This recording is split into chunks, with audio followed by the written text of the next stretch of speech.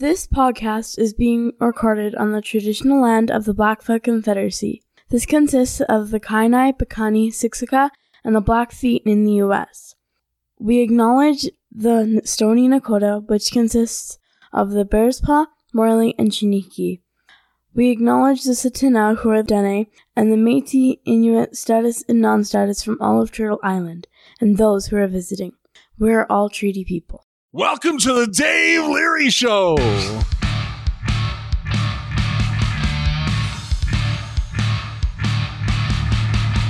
Welcome to the Voices in Recovery podcast, brought to you by Freedom's Path Recovery Society in Calgary, Alberta, Canada. Thank you for tuning in. Please remember that these opinions that are shared are those of the individuals and not of any agency, organization, or other entity, unless otherwise specified. Also, if you're a minor, please check with your parent and or guardian, as you need to have permission to listen to these podcasts. We will potentially talk about violent subject matter, sexual content, and difficulties human beings face on their day-to-day lives in recovery.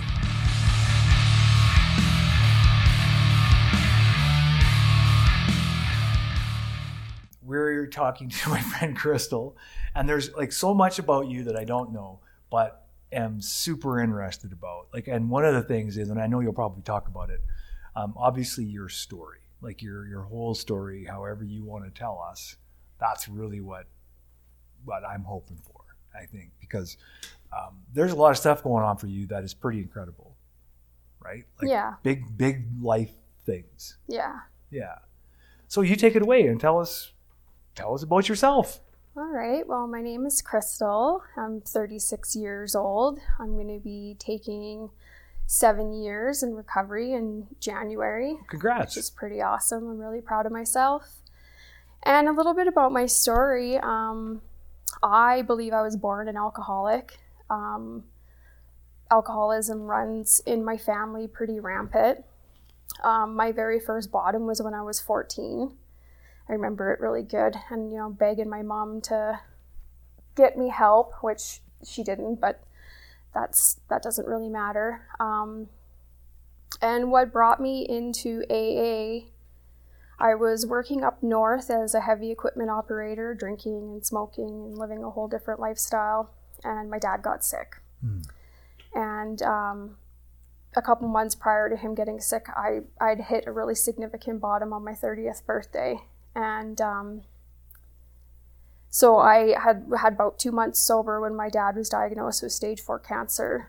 And I called him and told him I just wanted to get drunk with him one more time, because I did drink quite a bit with him.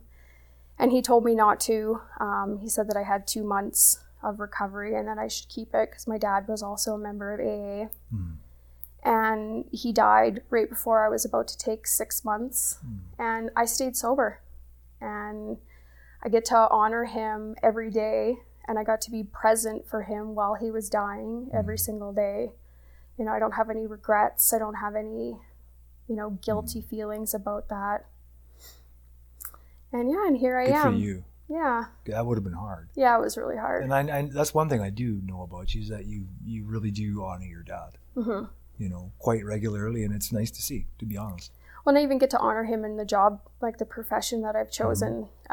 He was the one who told me that I should go back to school and become a healthcare aide. I was with him every single day at the hospice, and here I am 4 years, 5 years later, working in hospice, and now I'm a student to become a funeral director and embalmer, so I'm kind of taking it one step further. Wow. Yeah. Cool. So you work at a hospice now? Yes. Okay, and so how long have you been doing that work? I've been at this hospice for 4 years, but I've been doing it for 5. Wow. Yeah. Wow. And tell me about that. What's it like working at a hospice? It's hard. You're dealing with a lot of people's emotions and suffering and family dynamics and all of that. And, I just try and remind myself, if I have people that are difficult, that they're sick, and it's not them. It's kind of like the same in AA, their people are sick. Yeah.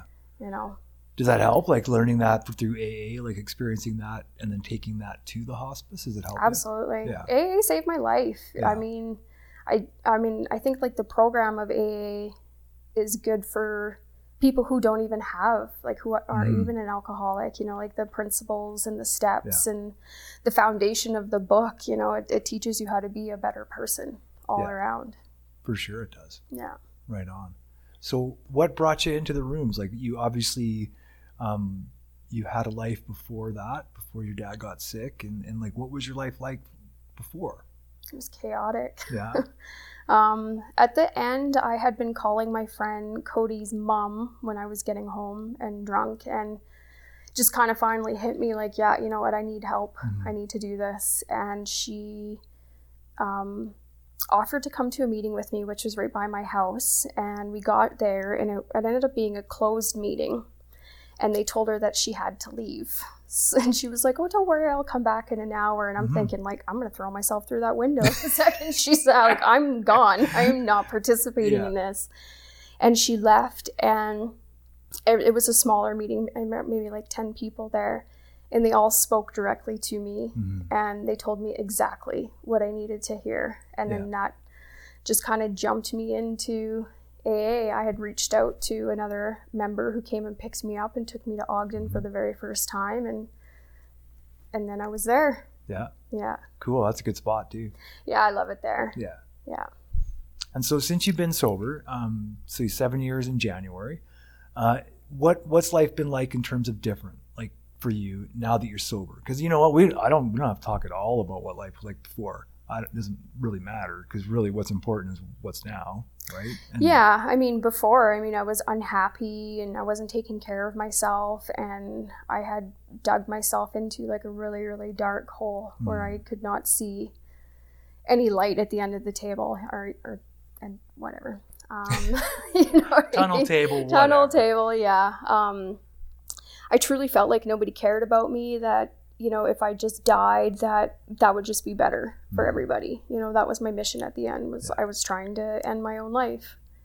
You know, and today I get to kind of stop and think about things. And anytime I'm having like a rough time, I always think like, wow, like I still don't have to drink over something like that. You know, I've put myself through school twice. I've written off a car. I mean, any like of the little stuff that I used to drink over, I just don't now. I don't have to, you know. And it's not pretty cool, eh? Yeah, it is really cool. Like to know, like inside your heart, that no matter what happens, you don't have to drink. Yeah. That is really cool. So your tag on Instagram is Miss Death Becomes Her, right? Yes. Okay, totally. Every time I see that, like I'm like, ooh, I love that movie.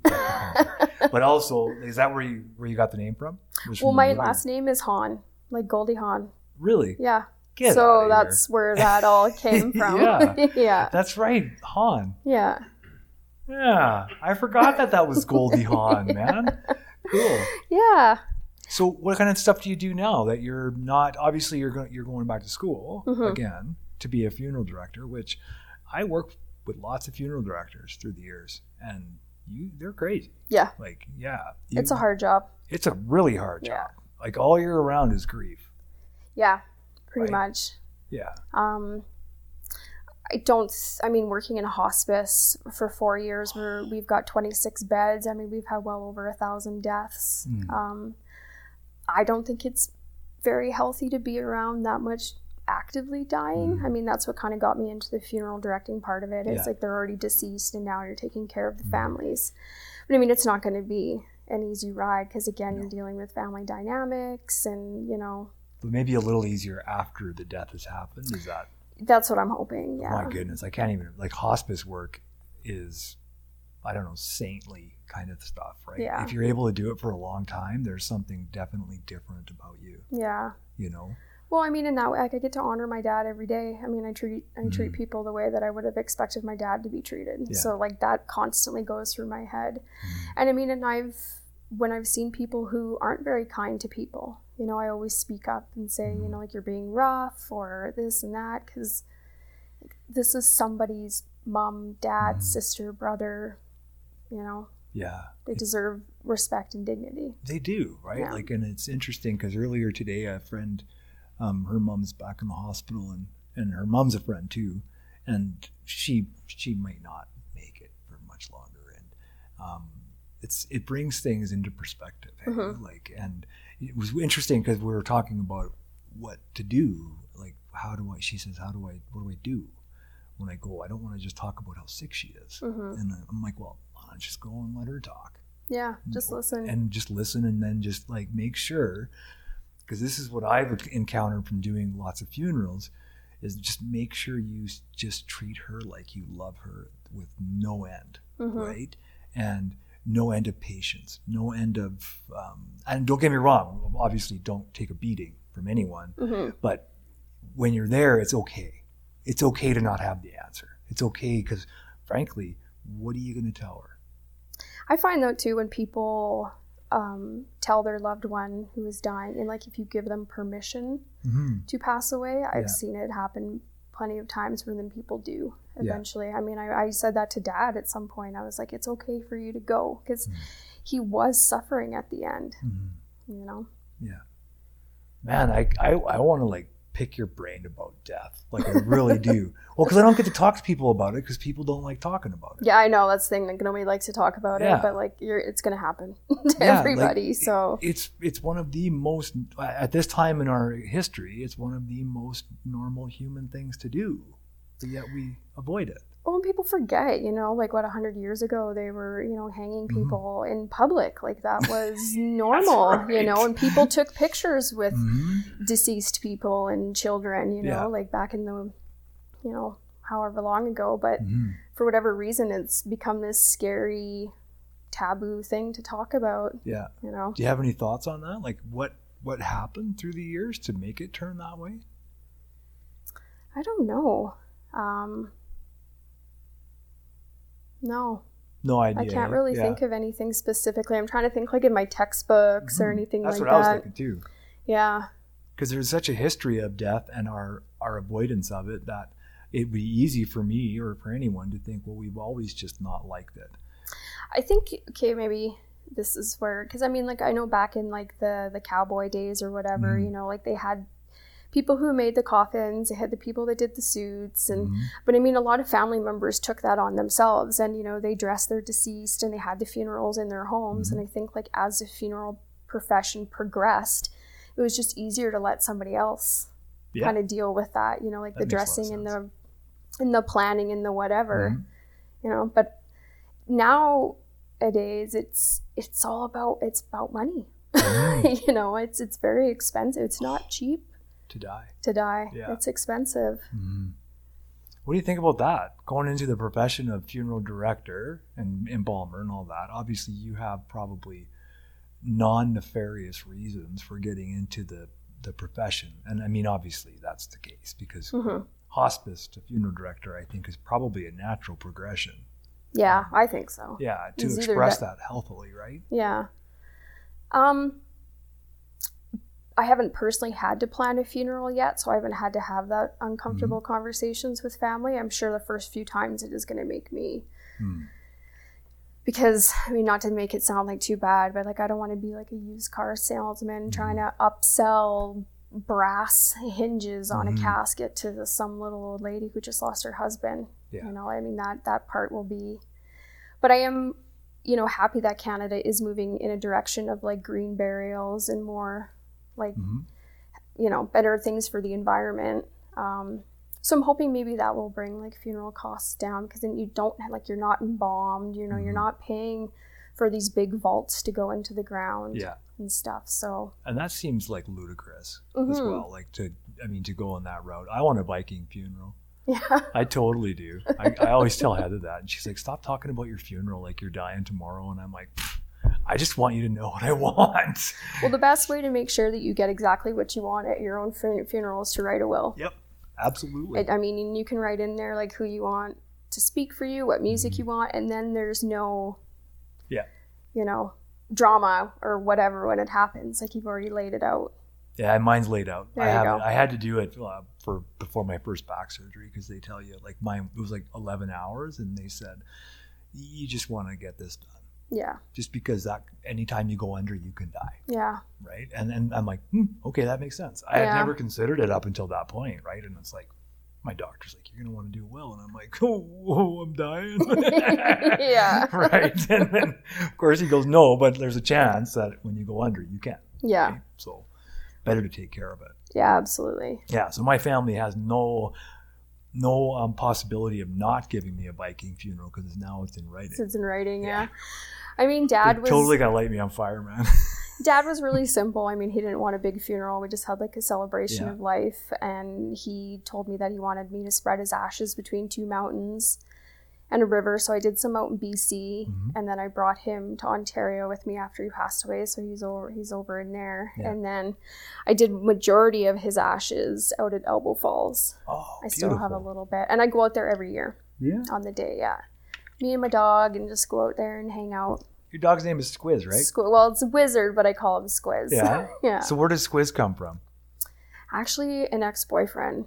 Really? Yeah. Okay. Came up with that nickname. That's pretty good. Not going to give him too much credit for that. Yeah, F you, Squiz guy. Cute little doggo, though. Yeah, he's my best friend. I got him a month after my dad passed away. Oh, did you? No Yeah. wonder. Like I always wondered about that. Hey, like something to that dog, man, because like he's very connected to you. Well, and I met him through AA. It was really? a friend of mine from AA who was fostering him. And she posted a picture on Facebook, and I sent her a message and then contacted ARCS and went and met him. And I wasn't too sure about his name, Wizard, because that's kind of a weird name for a dog. But the first time I met him, like after I pet him and then he went to run away, he's like American Eskimo and Papillon, so he had longer hair. And when he ran away, it looked like a little cape behind his bum. And I was like, oh, I'm so keeping that name. That's so cool, man. Yeah. And he is a cute little doggo too. He's like one of those little guys. What kind of dog again? So they told me Papillon, Chihuahua, American Eskimo. Yeah. Yeah, I can see the Chihuahua in him Oh, yeah. for sure. Yeah. Well, he's cheeky, like Chihuahuas can be. They are cheeky and barky. Yeah. Very barky. They those are, little oh yeah. dogs. Is he like barky? a leaf blows by and he's barking at it. Really? Like, come on. It's part of their charm, I think. I think though, so, eh? yeah. Yeah.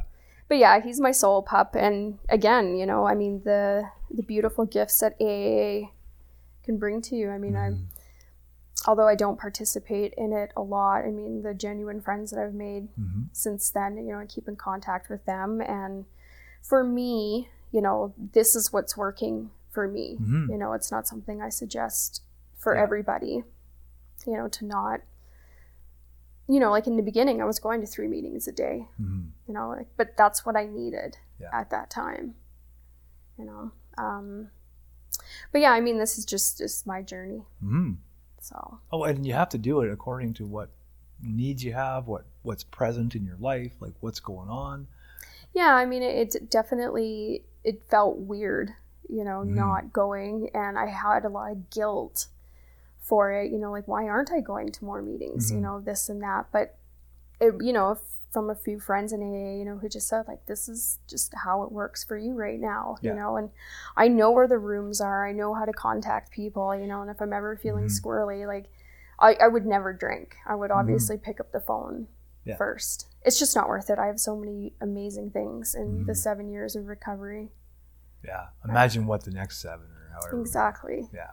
You know, like I've got a nice house and nice furniture and a car that I got to buy all for myself, you know, and those are the gifts. Did you move to a new house?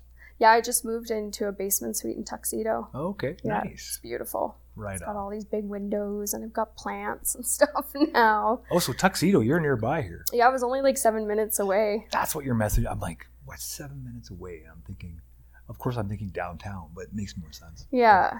I know when you sent me that, I'm like, oh God.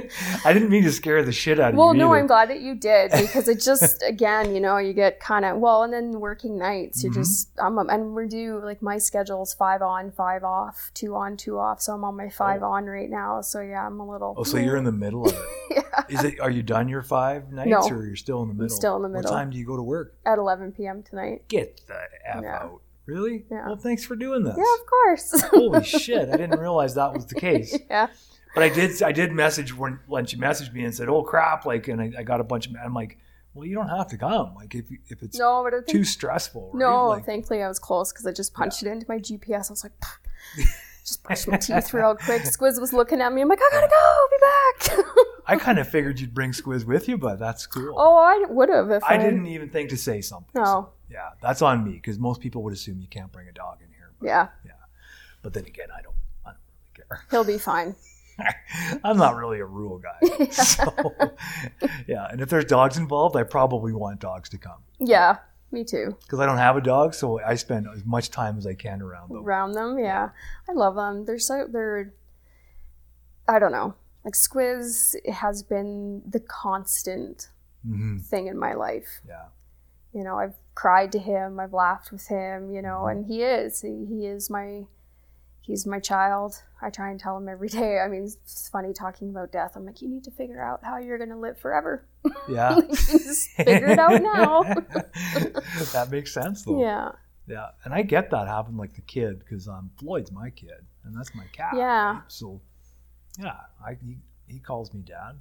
I mean, sort of. Yeah. You know, like when he bites me. When he He's bites like, I love you, Dad. You know, when he bites Give my me some ankles treats. and tries to trip me as I'm walking. Yeah. Cats are so cheeky. Aren't they? Yeah. They're such buggers. I almost called them a bad word, but I was like, I'll reserve it because he's my kid, my little kidlet. Yeah. Yeah. So, okay, there's like so much. So one of the things I wanted to ask you about was if you're willing to talk about it, and if you're not, perfectly all right. But I noticed over Thanksgiving that and I know that you're a vegan, and I am proud that you're a vegan. Like I'm not a vegan. I think that like we were talking about it earlier tonight, and I said, I don't have the discipline. I want to be more responsible when it comes to what I eat and all that kind of stuff. But I thought it was really cool that you went and did, well, you tell us about it with the turkeys. If you want to tell us about it. Yeah, so we got to do a tour at the sanctuary where the 5 liberated turkeys that we liberated. Oh, you guys liberated them? Yeah, I was there. Yeah, cool. Did you see it on the news? I didn't. I don't watch the news unless somebody sends it to me. But yeah, we locked down Jumbo Valley turkey farm just outside of Lethbridge. Yeah. I didn't go inside. I was on the outside, and we had 3 demands, and that was that the media be allowed to go inside, that nobody got arrested, and that we were able to liberate 5 turkeys. And everything went exactly as planned. You know, like the cops, the RCMP, everybody was good. The backlash of that now is not very good. What's that look like? Or are you allowed to talk about it? Yeah. I can't remember his last name, but Devin something. He's like the agricultural guy. Recently posted a picture at Thanksgiving with 5 cooked turkeys in front of him. What an asshole. Yeah, that was a complete jab at us. And Jason Kenney's gone on about how he wants to enforce like all these crazy fines for people who are found trespassing. And that guy's a monster. He is. He's the Canadian version of Trump, in my opinion. And his time is running out. I hope you hear this.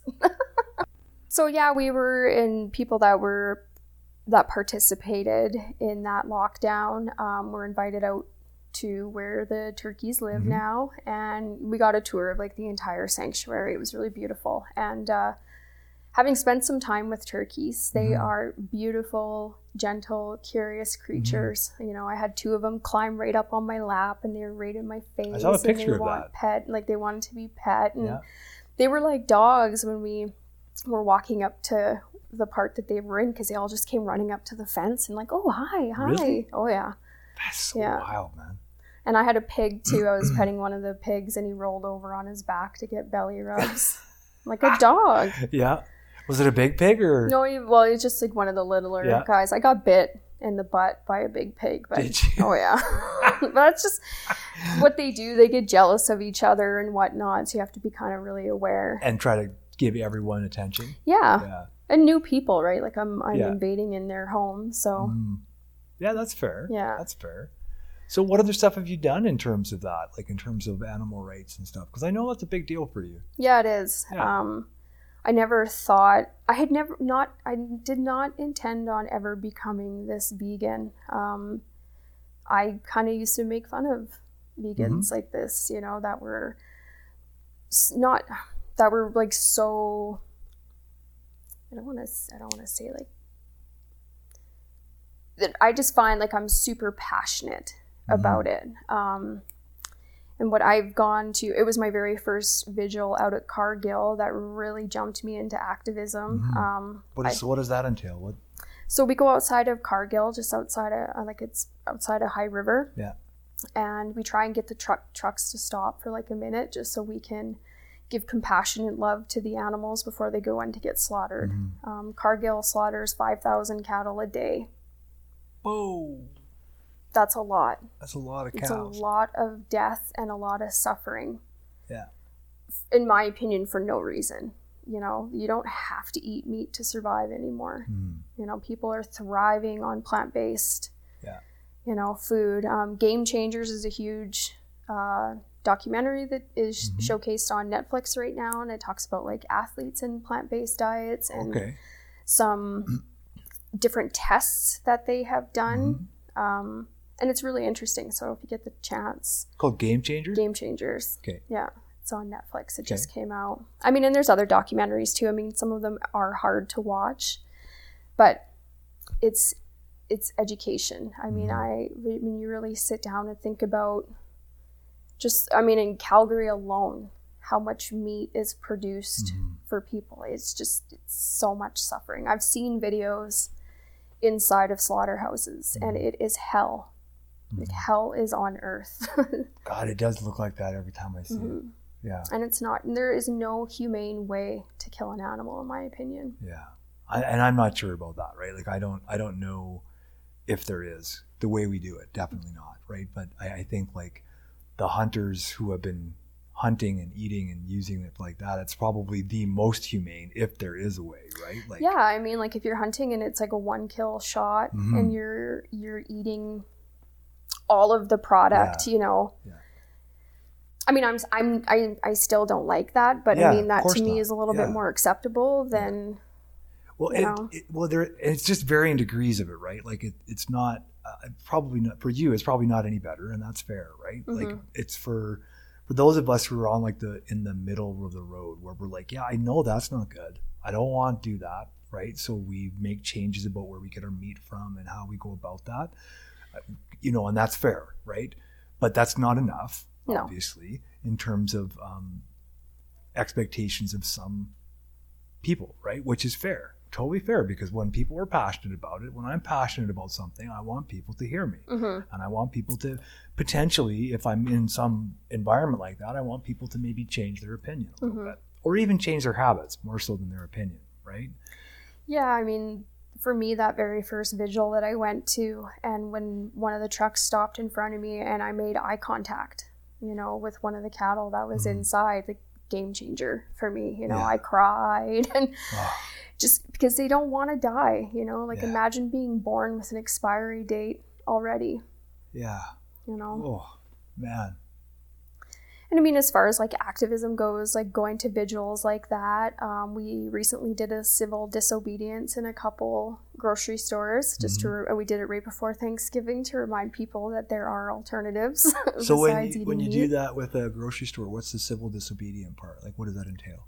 So we go in, and the organizer, she had like a speech laid out in a megaphone. So we just went in there with some signs and we had a big banner that said end speciesism. And she just got on the megaphone and, you know, attention everybody, you know, like we have a message for you. It was not shameful. We're not pointing fingers or, you know, just more of like education. It's completely legal as long as when security asks you to leave that you leave. Yeah. So well, that's fair. Yeah. Well, good for you. Yeah. Good for you guys. Like, don't stop. No. Yeah. Like we won't stop until every cage is empty. Good. Because you know what? Like it takes people, like in my experience with specifically with these conversations, and it's been very limited experience, like only over a year, right? But what's happened is the education that people provide makes changes. Like it might be incremental for some people, but it might be dramatic for other people. right? Yeah, I mean, in the videos, I mean, I know I do post a lot of videos on my Facebook, and I have a separate Instagram page for my activism. And yeah, they're hard to watch, but if you're not watching them for a reason, like it's just because you can't see it, then you're turning a blind eye, you know, like you're condoning that kind of behavior. Yeah. You know, like the dairy industry is horrible. You know, like those moms are forcibly impregnated, and as soon as their calves are born, they take them away from them so they produce milk. I mean, it's just it's disgusting. It shouldn't be like that. You know, cows can live up to 20 to 25 years, and we're killing them at 4. I just never even considered that one, man. I never considered the dairy cows. Like, it's always the slaughterhouses that we think about, and that's on the forefront. But I didn't even know that was a thing. Yeah.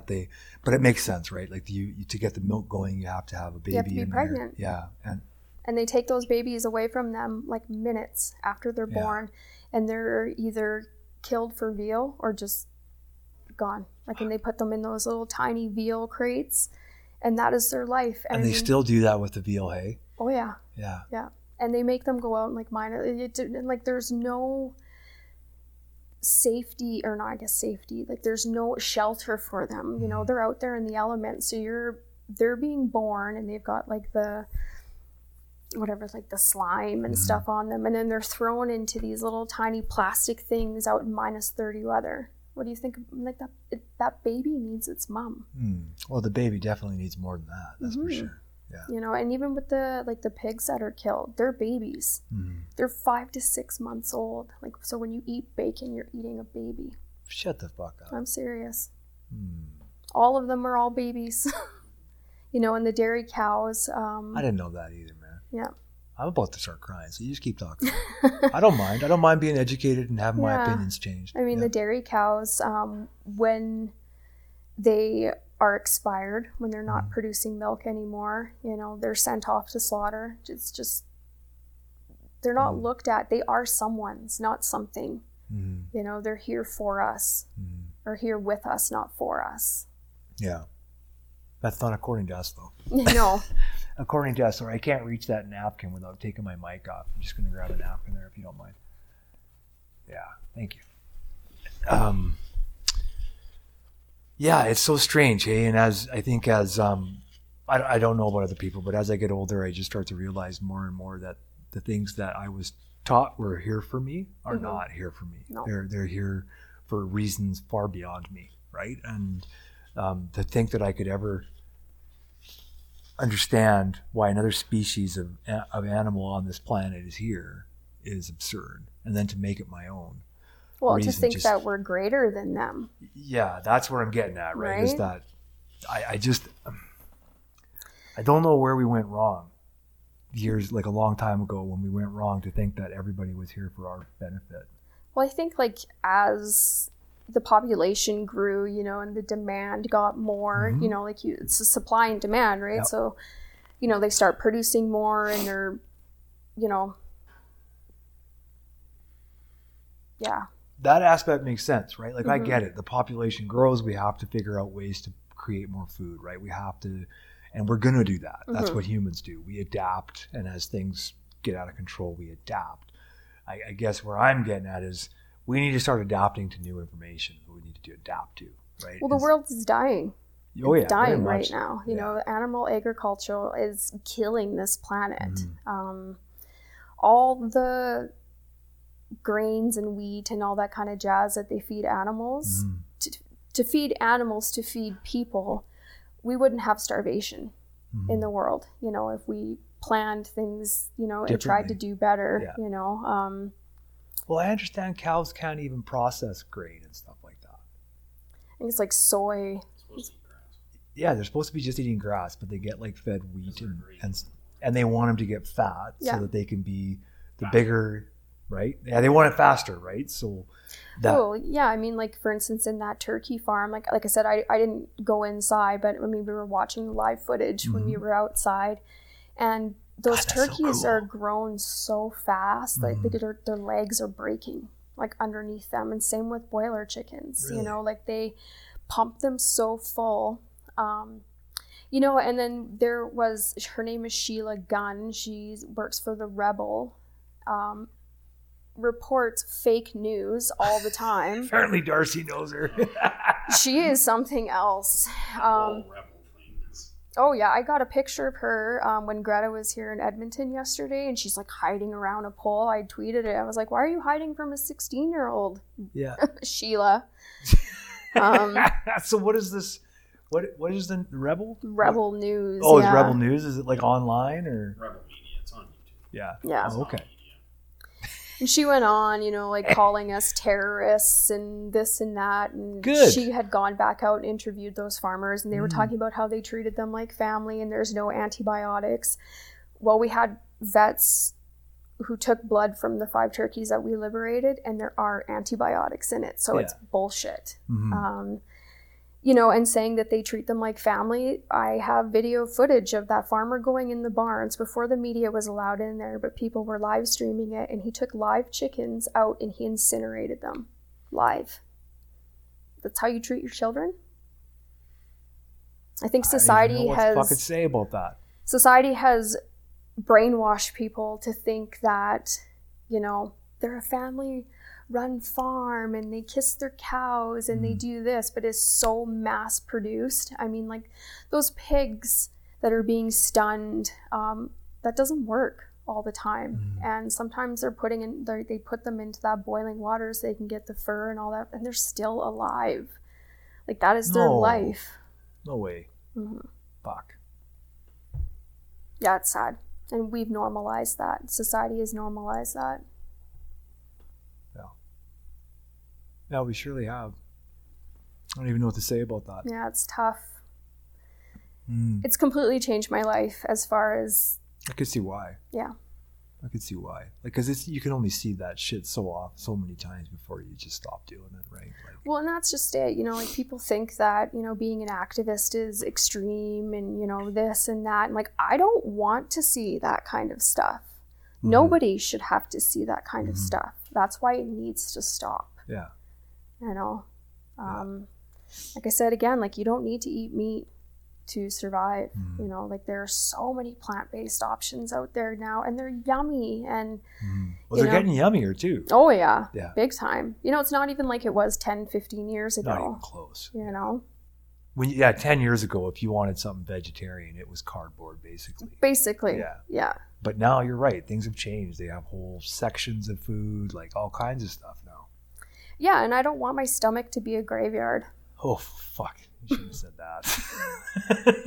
That's exactly what it is. Yeah, fair enough. All right, Tommy, we're gonna have a talk. Yeah, I mean, I don't mean to like freak you guys out or anything. You know, you can freak us out. It's okay. You know what I bore witness to. Like, it's hard. This is one of the reasons why I want to talk to you, right? Because I know it's hard. Like, doing any kind of activism is hard, and you're gonna be out on a limb. You're gonna be seeing shit you don't want to see, but you're seeing it for the reason of trying to stop it. Yeah. Right. So, and even though I'm not a vegan or a vegetarian, I applaud you, and I'm glad that you're doing it. Yeah. Because you know what? If you weren't doing it, I would never have changed my thinking to a point where I realized I didn't need meat every day. That's the first start for me, right? I don't need meat every day. And then it was, maybe I don't need meat more than once a week or twice a week. And then it's gradually getting, because my friends are obviously getting more and more enlightened and speaking their truths about this stuff, right? I'm really glad I didn't watch that documentary before you came in, before talking to you, like I did with my friend who was a sea shepherd. Which documentary? The one I watched before she came on was about the sea shepherds. So it was about the seal hunts and all that kind of stuff, and the whale hunts and shit like that. And so I watched that documentary, was it the night before or something like that. And so when she came in, I was fucking hysterical. I'm like, we just need to fucking stop this. Yeah. Right. And so anyway, I'm glad I didn't watch that, because I wouldn't have shown up. I would have been like, no, I'm not going. Yeah. I mean, like, there's lots of good, Cowspiracy is on Netflix. You can watch Dominion on YouTube. It's got Jacqueline Phoenix in it. He narrates in Kat Von D, and it takes. I saw a picture of him kissing a cow or something like that. He just, I don't know if it was out at Premiere or somewhere in LA, but he had actually bought a few of those water tanks, and he went out and he was giving those pigs water before they go into the slaughterhouse. Yeah. 'Cause that's the thing, is like animals are forced to be on those transport trucks without food or water for like 36 hours in all kinds of weather conditions, you know, and in Alberta, it's cold in the winter, and they're forced to do that. We did, there was a 60-hour fast not too long ago that some of my friends participated in. They camped outside of the CIFA. What's that? The Canadian Food Inspection Agency, so CFIA. Okay. And they stayed out there for 60 hours. They camped outside. You know, it was minus 16 the one night. And sprinklers went off on them. Their clothes got frozen. I drove over there and brought them to my house and threw them in the dryer. Jeez. And for the last, 60-hour hunger strike. And for the last 36 hours, they didn't drink any water. And that was just to show, you know, what these animals go through, like what we force them to go through. Jeez. I just, you know what? Like, you know, you grow up and you don't know because you're not told anything, right? Like, you're not told that this is what they do for reasons, right? Because if they told everybody, we wouldn't eat. Like, we would just be like, fuck that. But it is about time that we do tell it, that people do know, right? Like that. And if you make a decision to eat meat, that's fine. Afterwards, that's fine. But at the same time, at least it's an educated decision. Right. And the truth is, most people don't want to know, because then they have to make an educated decision. Well, exactly. And if they make that decision, they feel like I feel right now. Yeah. Right? Like, well, they do, because I know I have a choice. I know I do. And the fact that I'm not making it is, well, it just is. Yeah.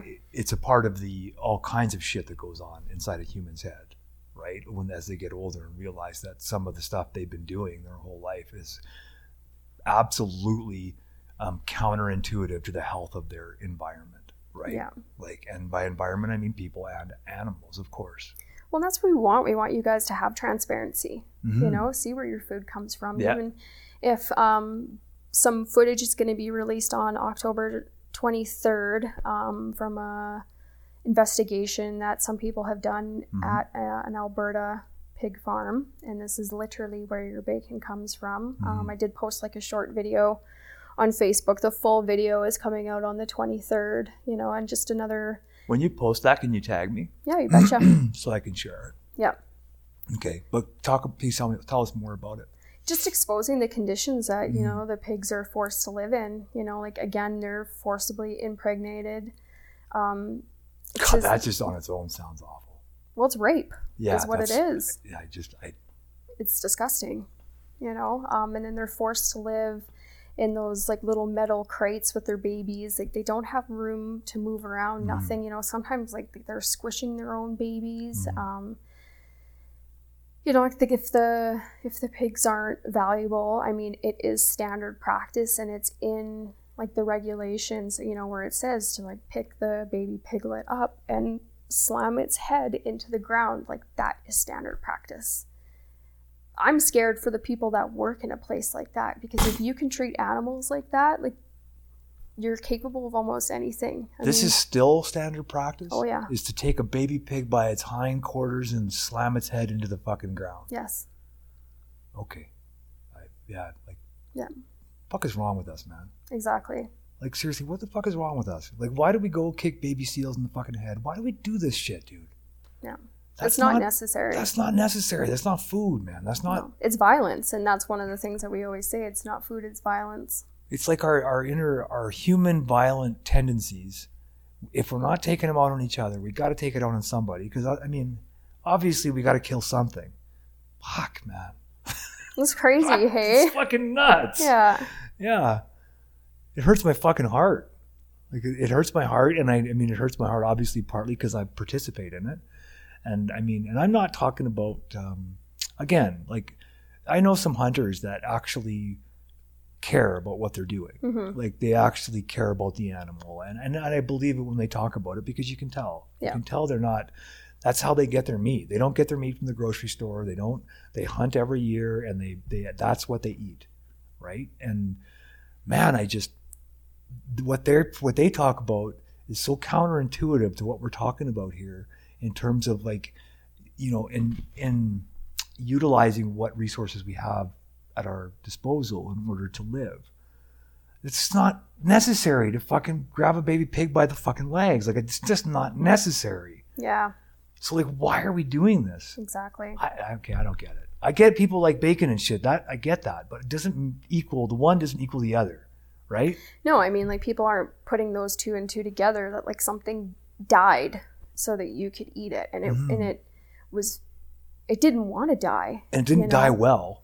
Like, I haven't been out to I can't remember the name of it. It's a couple people I know have gone to vigils out there for like the pig slaughtering part. Is that out in? It's like an O'Mill or something. Okay. Maybe Red Deer. I think it might be Red Deer. Red Deer, I think. Yeah. I think actually Heather worked there when she was younger, and then she couldn't do it anymore. Well, I mean, and like I've watched videos of them loading, you know, like these trucks up, and like they don't even want to leave the truck. Like, they can smell the death, they can smell the blood, they know, and they're like shocking them with electricity to get them off the truck. You know, it's just, and for me personally, to hear pigs scream it's like instant tears for me. Oh, like, fuck! Even just hearing you say it. Yeah. Yeah.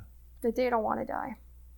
Fuck, we got to do something. We got to figure out this cloning shit, man. So we could just like make fake animals that aren't real, and just make the meat. Do you know what I'm saying? Like, well, but I mean, like, there's lots of, like I said, plant-based options that taste like meat. I mean, because it's not that I don't like the taste of meat, I do, but I just don't like the violence that comes behind it. I mean, and I wasn't born a vegan, you know, like I ate meat growing up, and I was probably vegetarian for like 4 or 5 years. And then I had a girl who moved in with me who was vegan, and I'd always thought about it, you know, wanting to go vegan, but it's intimidating. Where do you start? That's very intimidating, very much so. So she kind of showed me, you know, like the cheeses and stuff that she had tried that was really good, and this and that, and I don't live with her anymore, but I just carried that on. So what spurred you to become a vegetarian in the first place, to leave the meat behind and move forward? My mentality back then was I wouldn't eat my dog, so I can't eat a cow. Okay, fair enough. And, you know, that just kind of started with, again, seeing videos, you know, like I started watching, I watched The Cove, which is a documentary about like the dolphin slaughter that they do, and just kind of educating myself with a few of those. And I was like, oh my God, what am I doing? You know, so I stopped eating meat, and that was really easy, continued to eat dairy. And then the more I educated myself in the dairy industry, that's when I had to shut that down. Okay, so the transition then went from no meat to having dairy, and then you started to learn about the dairy cows and what happens there. Well, and chicken, like the egg, like I was a big egg eater. Loved eggs, but it's pretty gross, like what an egg actually is. I don't want to hear this. No. But tell me anyway. I don't want to hear it, but I need to hear it. Well, it's like eating like an abortion, pretty much. You know, like that's not a. I had a feeling that's where you were going. Yeah. Yeah. And male chicks are considered useless. I mean, they literally put them on a conveyor belt into a big grinder, and that, like, they are born to be ground up. That's their life. Ground up into what? Chicken nuggets, dog food, all that. Well, luckily I haven't eaten chicken nuggets in fucking years. Like I haven't been to McDonald's in a long time. I just seen something on the internet the other day. I think it was in the States, and this lady had bit into her chicken nugget, and there was like a little tiny claw of a baby chicken in there. I mean, I don't know if it was actually true, but I was just like, ooh, God, like, if that won't make you go vegan, I don't know what will. Oh my goodness, man. Yeah, I've seen it on Twitter, so who knows? I mean, it could be fake. Seriously. God, man. That's just awful. It is, and it can be like super overwhelming. I mean, I definitely have to take social media breaks. I'm constantly in mourning. You know, I'm mourning the deaths of millions of animals daily. Well, no wonder your handle is Miss Death becomes her. Yeah. Right? Like, because death has literally become you. Yeah, it totally has. Like, it's been a part of it. It's become a part of your makeup. Holy shit, man. And I still haven't drank. So yeah. woo! So like, obviously that shows like a steadfastness though in your mentality to not drinking, right? It has, and as you said, when was like, how often do you go to meetings if at all? I don't know. So I haven't been to a meeting since I took my cake last year. okay, perfect. And prior to that, I hadn't been to a meeting for 2 years since I had taken my cake. Which, I mean, and then I get the, you know, like if I do decide to take my cake this year, I always get the, oh, hey, you know, we only see you around your birthday kind of comments, which is, again, I mean, in the beginning, that really kind of bothered me. But now it's like, this is my story. Yep. This is how it works for me. And there's many people who will learn from that and accept the fact that, oh, that's kind of my story too, right? Yeah, like my Uncle Tony, I think he's got like 28 years sobriety, and same thing. I mean, he did the 90 meetings in the 90 days at the beginning. You know, he still has a couple friends that he talks to, but I went to a meeting with him when we took my dad to Ontario. He was still alive, and I was feeling squirrely, and you know, so me and my uncle, and he hadn't been to a meeting, I don't know, maybe like 10 years until we went to that one together. Yeah. But well, it's always there for you, like if you need it, right? Exactly. Like, and I think the idea is to build a life that you don't need to go to a meeting every day, right? Because if you're not building a life that's sustainable and you still need the same amount that you needed in the beginning, then things might not be okay. Yeah, right. You need to do a little bit more work. Then you can always come back. Yeah, exactly. That's okay, right? Yeah, I mean, and then like watching, you know, in the 7 years, the people that have passed away, you know, from relapsing, like that's hard, you know, and that's scary. I mean, that happened to my friend Jordan. I would kind of consider it like my first funeral, because they weren't doing anything for him here.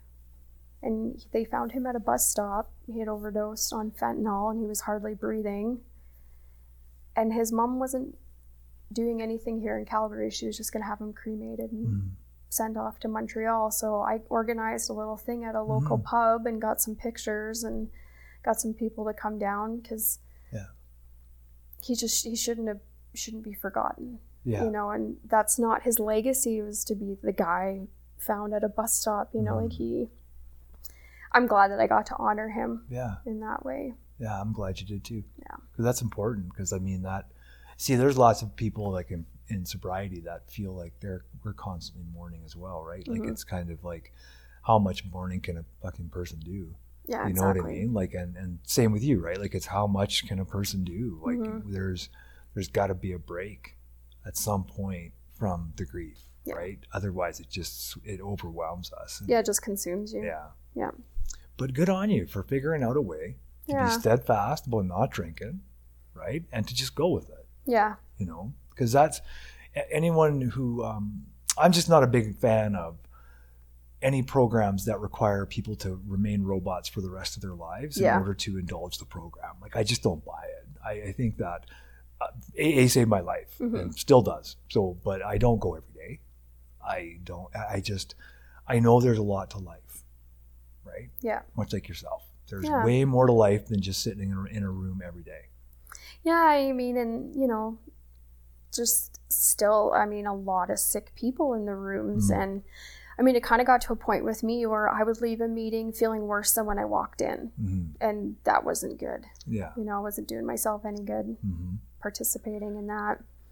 But yeah, I mean, it saved my life. I'm super grateful for it. I mean, I think a lot of people could take some of the teachings from there and apply it to everyday life. I mean, and that's what I try and do. Yeah. You know? That's what we're supposed to do. Try not be an asshole. Say sorry when I am, you know, little things like that. Yeah. So. Well, cool. Good on you. Yeah. Is there anything else you want to tell us about? No, I think I kind of told you guys lots, hey? Yeah, like, I think we're both like, fuck, man. Why did we invite her to come? No, this is exactly why I invited you to come, because I want to be challenged like everybody else, right? Yeah. Like, I don't want to assume that I know, because I realize I don't. Yeah. Right? Like, I realize 100% of the time I don't know fuck all. Yeah, me either, really. Yeah. Like, we're just all basing it on what information we've had available to us, right? So bringing in more information, whether it's hard or not, is important. I think it's essential. Yeah, right? Absolutely. In order for us to grow. So it was kind of like honestly, there's so many similarities about how I feel now and how I felt with Christine's episode and the Sea Shepherds. It was like that anger that just runs through my blood about Mm-hmm. it is like, okay, now what? Yeah. Because for me, I know a couple things. I got to do sustainable changes, right? If I don't do them sustainable, I'll forget about it and Yeah. move back to normal, whatever default is, right? And default is, but it's gotten to the point where just I guess out of sheer curiosity, right? That it's gotten to the point where I actually ask for no meat nights, like, and I don't want it. I don't crave it near as much as I used to think I craved it, right? Like where I can go days without it and it's fine. Like Yeah. I'm fine, right? Because I take vitamins and try to balance out the nutrients that I need to get. But yeah, good on you for being a vegan and Yeah. for being strong, Yeah. right, with it and I standing mean, behind. honestly, like I feel better than I've ever felt in my life. You know, like I feel like I have more energy. I lost a whole bunch of weight when I started to become a vegan, not because I was doing it for that reason, just like eating healthier. Yeah. You know, I mean, it's a way of life and I love it. And I'm so grateful for the people that I've met through, you know, the activism. I mean, Yeah. we have such a tight knit, you know, between us and bouncing ideas off of each other. So it's really nice. It almost kind of reminded me of AA in the beginning, Yeah. you know, just having like the same people that speak your language and everybody's got your back and stuff. So it is, it's really cool. That's really cool. And fellowship comes in all kinds of forms, Yeah. man. Absolutely. I'm really grateful that you're doing what you're doing. Thank you. Yeah, and that your group is doing what they're doing. Thank you. You're welcome. And you know what? I saw the picture with the turkeys and I just thought, man, that's so awesome. Like, that's so awesome. I wish I hadn't had any Thanksgiving food. Yeah. Like, that's what I was thinking. I was like, man, that's a cute little bird. What the fuck is wrong with you, Dave? Well, and they're so curious, you know, and I mean, I had to have that conversation with my mom for Christmas this year. You know, I said like, look, I can't sit at a table with a dead friend in the middle of it, you know, like, so if that's what you guys are going to do for dinner this year, like I can't participate in it. You know, I'm not trying to be a pain in the ass, but yeah, I don't want to sit at a table with a turkey when I've had one in my lap who was getting pets and fell asleep on me, right? So Yeah, that's like putting your dog in the microwave or something like that. Yeah. Like that. Well, thank you. Thanks again for coming on. Thank Crystal. you for having me. You're welcome. It's a pleasure. And honestly, man, I don't know. I love being put to task on my thinking and my behaviors. So yeah. There you go. Maybe I converted you guys. Come to the dark side. Yeah, well, I don't think it's a dark side, and I'm not going to. I don't want to pretend like I'm all of a sudden converted because I don't want people to think that. No, but I mean, it gets you thinking. Oh yeah, right. Without question. Because you know what? Like, just like the sea shepherds, now all I can see are these little fucking cows' faces, these little baby cows, and the little baby pigs, and the little baby turkeys, and the chickens, and now I'm going to have the grinder with the chicks in my head, right? So whatever's beneficial from that, which there's obviously the benefits would be to simply stop all of the meat, but obviously, like I said, well, change doesn't happen overnight, right? But it's definitely started. Yeah. Yeah. So, well, and I think the world is moving in that direction, you know, like if we don't do something like the climate, you know, like what is it? Not the climate strike, but like just like the world and, you know, like the icebergs are melting and all of that. Like we need to do something in order to save this world. Yeah. From something that we caused. And even the people that think it's not humans' fault, which fair enough, like we're on a planet that's alive and it's been changing for millions of years, right? Like, so obviously it's going to continue to change. Yeah. With or without us. Exactly. So how are we going to help it change? Exactly. That's the way I look at it. It's like we can either help it change or we can fuck it up while it's changing. Well, and people who have that mentality of like, oh, well, I won't be here anyway. Like, it's just shitty attitude. Like, what about your kids and your kids' kids? Like, do you want them to have a world to live on? That's the fucking worst attitude. Yeah. That answer to me is like non-valid. No. Like, it's just not. Pull your head out of your ass. That's right. Come on. Let your head fall out of your ass. Yeah. Well, thank you, Crystal. Well, thank you so much for having me. Our pleasure. Awesome.